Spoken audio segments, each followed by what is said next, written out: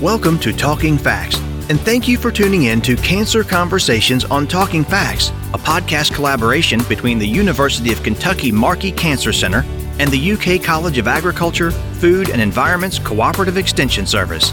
We will share with you the latest developments in cancer prevention, diagnosis, treatment, and research from the experts at Markey Cancer Center, Kentucky's only National Cancer Institute designated cancer center. Talking Facts is hosted by the UK Family and Consumer Sciences Extension Program. Our educators share research knowledge with individuals, families, and communities to improve quality of life. Hello, and welcome to Cancer Conversations on Talking Facts. This is your host, Dr. Jennifer Hunter, Assistant Director for Family Consumer Sciences Extension at the University of Kentucky. Today, I'm pleased to welcome Bethany Giles, an oncology social worker with the University of Kentucky Markey Cancer Center. Welcome, Bethany. Thanks so much for having me. So today we're going to discuss the topic of reoccurrence anxiety, which I think will be a topic of interest to many of our listeners. But I first wanted to ask you about your position within Markey as an oncology social worker. And if you could just explain a little bit more to our listeners about your role and what you do day to day. Absolutely. So I am part of the psych oncology department here at Markey. We are made up of 10 social workers and 2 dietitians, and we really offer all kinds of support services for patients as they are going through care. We often assist with concrete needs, trying to remove barriers from care, things like transportation or lodging for patients that may be from out of town. I am also a licensed clinical social worker, which means I am a licensed therapist as well. And so that is also part of my role, and a service that we offer is we offer free therapy from licensed therapists to our patients as well as caregivers, have support groups. So once again, just all kinds of support services for patients as they are moving through care with us. So, Bethany, one reason that I asked you to share more about your role is because it's not a role that I was familiar with prior to us starting partnership with Markey on the Cancer Conversation podcast. And I find it to be a really great service to be able to provide patients as well as families. But then I also have a coworker colleague that had a member of their family that was treated at Markey, and the way that they spoke about the role of the oncology social worker and how much that the role helped them and their family process the cancer diagnosis as well as the treatment, and just really walked with them step by step through their treatment, I thought was really, really phenomenal. I think it's wonderful to be able to share that position exists and the services that you all are able to provide. Yeah, I'm so glad to hear that. Yeah, you could tell the amount of anxiety that having that person on staff was able to provide that family. And that's actually one thing that we're going to talk about today is recurrence anxiety, or kind of that fear or constant worry relating to, in this case, specifically the possibility of cancer that will come back or how cancer may progress, etc. And I just wanted to get started first by talking a little bit about, what exactly is recurrent anxiety or recurrence anxiety, and how prevalent is it? Absolutely. So just like you said, it's really just this experience of anxiety, worry, nervousness that cancer will come back or that cancer will progress for someone that has already been diagnosed or been through treatment. And I'll say, the numbers kind of vary in terms of statistics. I found some research that showed about 30 to 50% of patients can experience clinically significant anxiety about their cancer returning. But I would guess that those numbers may be much higher. We often talk about here in the clinic that when someone is diagnosed with cancer, anxiety, fear, those are appropriate emotional responses to going through a circumstance like this. Doesn't make it any less uncomfortable or difficult, but can just be really common. And one thing that we find is interesting is a lot of times we don't see a lot of that anxiety until someone has completed treatment. A lot of the patients that I see for individual therapy here at Markey, I often get after they're done with treatment. And a lot of patients will share with me I thought I was going to be okay. I thought I was going to feel good and back to normal. And now I'm feeling, not okay. I'm feeling more overwhelmed than I was.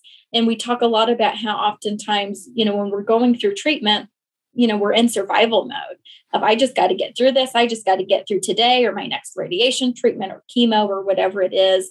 And sometimes it's not till afterwards where our body is able to finally kind of take a minute and take a breath, and we have a moment to feel our feelings, that all of these feelings of anxiety can come in. And it can be really overwhelming for people to try to work through and process and think how I'm going to live the rest of my life, trying not to have that constant anxiety of cancer coming back.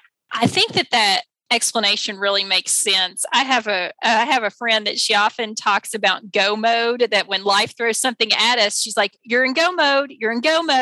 And I think that that's kind of what you were just describing there, is that folks are in go mode, and it's not until maybe you can stop and just breathe a little bit and that you really begin to process the diagnosis or the treatment.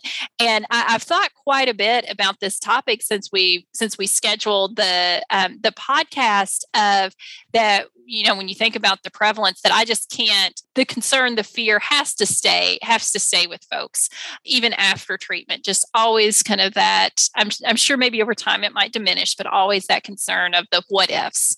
How might a patient help themselves cope with the recurrence anxiety? Absolutely. I think that's the good news, is that there are quite a few things patients or even loved ones can do to kind of help themselves manage these feelings. And the first thing that I always say to patients that I think is a really important first step is just being able to validate those feelings. Like I said before, we often talk about how feeling anxious is a normal human response when our safety or life is threatened. And then that's what happens when we're diagnosed with cancer. And so that would be always my first recommendation, is be able to validate your own feelings, that I've gone through something really scary and really difficult, and it makes sense that I'm having a hard time. One thing that I often talk about with patients as well is I can validate feelings even if maybe some thoughts I'm having aren't necessarily true. So maybe my cancer won't come back, but it still can make sense that I feel that way. A silly example I often give is, hypothetically, if I was in a car accident today and I'm okay, but it shakes me up, and tomorrow I go to get in my car and go to work, and I felt anxious, I think anybody could validate that. That makes sense. She feels that way. Yeah, of course she's going to feel that way. She's gone through something difficult. Now, is it very likely that I'm going to get in a car accident again the very next day? No. I can still challenge that thought that may not necessarily occur or be true, or I don't have evidence to back it up. But I can still say, yeah, I've gone through something difficult. It makes sense that I'd be having a hard time. Some other things that I would often suggest to patients in therapy, a really common type of therapy is cognitive behavioral therapy, or CBT. We use it for all kinds of things. It's an evidence-based treatment, but it's just learning to identify and often replace the untrue or unhelpful thoughts we may have regarding our cancer or recurrence. So, for example, if someone is often finding themselves thinking before every doctor's appointment, my cancer is going to be back, I just know it's going to be bad news. Or maybe every time they feel sick or don't feel quite themselves, of, oh no, something terrible has happened. That catastrophizing that a lot of us can do, learning to kind of recognize when we're doing that, and then just focus on replacing those thoughts with something that's just more accurate. It doesn't even necessarily have to be super positive or no, everything's okay. It can just be, I don't have all the facts yet. I'll ask my doctor and see what he thinks. Or my last scan, everything looked good, and that's all the information I have to go on. So really learning to challenge those untrue or unhelpful thoughts as much as we can. Another recommendation I would always give is just to educate yourself through your provider or other trusted resources. There are certainly some cancers that have a high likelihood of recurrence, and there's some that are very low, that it's not very likely at all that cancer would come back. And so I think just going from that standpoint of having good information and good education, that if your cancer has a very low rate of recurrence, that can give us a little bit of confidence, as it's not maybe something I need to feel anxious or worry about so often. Would the tips be different, or are there different tips in working with family members or a loved one? When my son was very little, he had a major medical event. And it took me a couple years to realize, I knew I had stress and anxiety associated with the event, but it took me a couple years to realize I still have anxiety associated with this medical event. And now, he's grown and a perfectly healthy young man at this point. He's 17, but he had to change doctors. And we just did literally this morning his new patient appointment or whatever it may be. And so the doctor had to go through his whole medical history. And even then I had to say, you're going to have to bear with me just a minute on this story, right? Even though I know, I know we're over it. I know that it's not something that's going to, all those type things.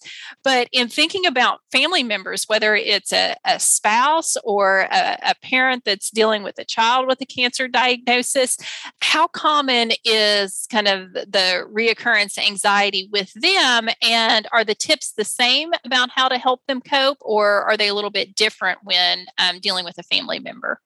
Sure, I think that's a great question. And I would absolutely say that it is very common as well, just as you're describing that situation with your son, that absolutely, the caregiver, although they are not having the same experience as the patient, right? Even though we know that's a different experience, it can be traumatic in its own unique way.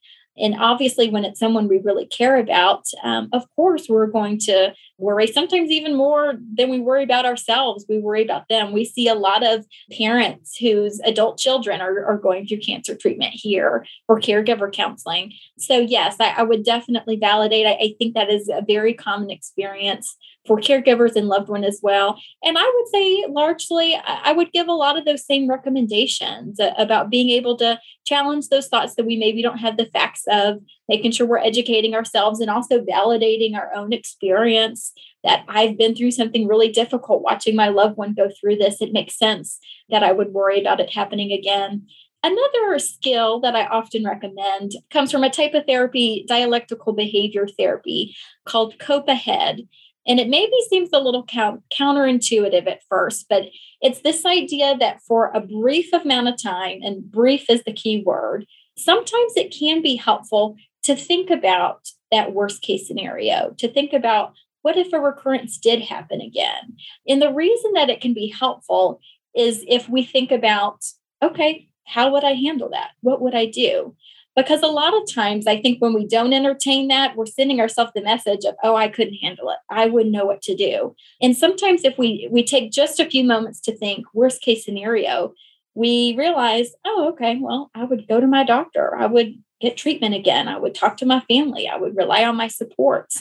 Sometimes for those brief moments, we can reassure ourselves, even if this thing that I really don't want to happen happens, maybe I could still be okay. And putting a plan in place is what it really sounds like, that if an individual has a plan, it might help calm some of that anxiety. What about if a patient does have a cancer recurrence? How can you help them cope with the anxiety associated with that? Absolutely. So like we've talked about, it is certainly not guaranteed or not even likely for so many people for cancer to come back, but for some it does. The first thing I would say that I think can be really important for patients themselves is to be intentional to avoid placing blame, whether that be on themselves or others. That can be a common reaction to anxiety, that when we feel like our situation is out of our control, sometimes we reach out for control for wherever we maybe can. And sometimes that causes us to maybe put unnecessary pressure or blame on ourselves or others. An example I've seen of this often is, maybe someone experiences a recurrence. And so they have a lot of thoughts like, oh, well, I should have gone to the doctor sooner. I should have eaten healthier, or I should have been more active, or I should have been less active. I shouldn't have gone back to work. A lot of those shoulds, that can just often be unfair judgments towards ourselves, acting like we could have prevented the circumstance that in most cases is not preventable. Obviously, we're always going to encourage people to practice healthy habits, to take care of your body, certain things that we know contribute to cancer recurrence, like smoking or other substance use, we're going to discourage. But I think that can be a really important point, is to avoid that blame on ourselves or others. And then I guess my other thought would be in dialectical behavior therapy I mentioned earlier, there's another skill we use called radical acceptance. And acceptance is something we talk about a lot over here in psycho-oncology and in our individual sessions. And it can be kind of vague and feel like it's hard to grasp sometimes of how can I accept that this thing that I really did not want to happen has happened. But a key thing that we often talk about is acceptance is not saying I'm okay with this. It's not saying I don't care or I'm giving up. It's just acknowledging our current reality. And that acknowledgement is what allows us to move forward. If I don't accept that my cancer is back, I can't follow up with the treatments that I need or reach out for the supports that I need during that time. So certainly it is a skill that is easier said than done. But that idea of radical acceptance of, I'm not saying it's okay or I don't care, but as much as possible, I want to fully acknowledge this is my circumstance. What can I do next to take care of myself? Can sometimes be a helpful approach. Bethany, thank you so much for joining us today and bringing awareness and having the conversation about recurrence anxiety. I think as we wrap up today, one last question or information for our listeners, that if one of our listeners is potentially struggling with recurrence anxiety or I guess any type of anxiety, what would be a recommended step for them to take? Absolutely. So once again, for any marquee patient, and that includes patients in survivorship. So maybe you received treatment 5 years ago, but are still really experiencing things like this, you have access to the psych oncology department. Like I said before, we offer free therapy through licensed therapists. We have support groups, and those are for patients as well as their caregivers. So certainly would encourage any patient or caregiver to reach out to our department. You can do that either through your provider. We are here in the clinics and available if you have an appointment, or you can reach out to us directly. I have the phone number, 859-323-2798. My other encouragement would be there are all kinds of community mental health providers. If maybe we are difficult to access here in Lexington, I will say we do offer a ton of telehealth services. That's what we're doing a lot since COVID. It's really branched that out, which I think is great for accessibility for a lot of our patients that don't live here in town. So we do offer telehealth, but we can also help you connect with a provider closer to home if that would be more helpful. I really think any kind of mental health support can really be meaningful and absolutely warranted and deserved when someone's going through something difficult like cancer. Once again, that anxiety can be totally normal and a normal human response, but it's always helpful to have somebody kind of walk through that with you. Excellent. For our listeners, we will make certain that the phone number is linked in the show notes if that's something that they need to go back and reference. And I will agree with you on telehealth, the number of barriers that it has reduced in terms of providing access to care. So certainly if someone needs it, we encourage them to reach out. Thank you again for joining us today. Thank you so much. Thank you for listening to Cancer Conversations on Talking Facts. Our goal is to connect you with the latest advances in cancer research in the Commonwealth. If you enjoyed today's podcast and have a suggestion for a future show topic, please message us on the UK Markey Cancer Centre Facebook page at facebook.com/UK Markey, or visit our website at markey.uky.edu for more information. You can find University of Kentucky Family and Consumer Sciences Extension programs at your local Extension office or online at fcs.uky.edu. Building strong families, building Kentucky. It starts with us.